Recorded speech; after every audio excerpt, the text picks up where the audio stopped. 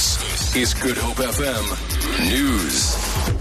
Good morning. The family of US rapper Mos Def will know today if they'll be allowed to remain in South Africa for the duration of his immigration court case.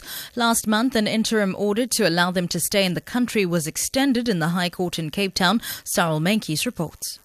Mos Def was arrested in January at Cape Town Airport while trying to board a flight to Ethiopia. He was found in possession of an unrecognized world passport. The Home Affairs Department said he came into the country with a legitimate US passport but had presented an unlawful document upon attempting to leave. During his arrest, it was found that Mos Def had been staying in South Africa illegally since April 2014. His wife, mother and 4 minor children are also in the country. Mos Def's case will be heard in court next month. Cyril Menkes, SABC News, Cape Town. Management of the University of Cape Town says the 8 arrested students have been suspended. They'll appear in the Wynberg Magistrates Court following a violent protest at the institution. They face charges of public violence and malicious damage to property. The students, who belong to the Roads Must Fall campaign, were demonstrating against an alleged shortage of accommodation. They torched 2 vehicles on lower campus. Police fired rubber bullets and stun grenades to disperse the students and demolish their shack. The university is in the process of obtaining an interdict against the students. Academic activities will continue today. Cape Town firefighters are monitoring a vegetation fire along the R27 West Coast Road just north of the city for hotspots and possible flare-ups. The fire that started yesterday afternoon raised an extensive area in strong windy conditions.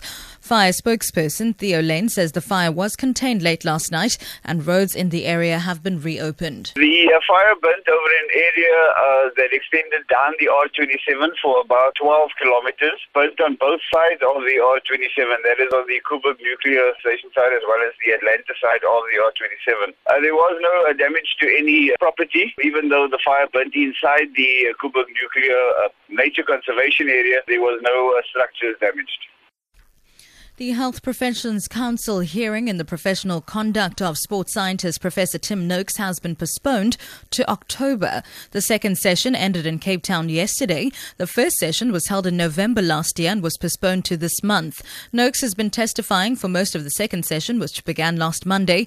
He concluded his testimony in chief yesterday. His lawyer, Adam Pike, says his legal team will lead evidence when the hearing resumes in October. Noakes was charged last year for advising a mother on Twitter to wean her baby on a low-carb, high-fat diet. And finally, the families of the 3 members of staff of the Lily Gold Mine near Barberton in Mpumalanga are continuing to wait anxiously. Management of the mine and trade union AMCU are today expected to hold a joint briefing about the mine's 3 trapped staff members. It's not clear when operations will resume at the mine. A team of experts went underground yesterday to assess the situation. Meanwhile, 3 parliamentarians of different portfolio committees visited the mine to get first-hand information on the mine incident. Speaking on behalf of the committee members, Satlulele Luzipo says the focus is on bringing the trapped staff members to surface. There will be a joint press conference that they are having today with the union, and we think they will be able to outline what is the way forward. But one thing for sure, what we have said is that there is no way that this country can rest when there are still workers underground. We shouldn't rest until those workers are retrieved and they are above surface. For Good Hope FM News, I'm Sibs Matiela.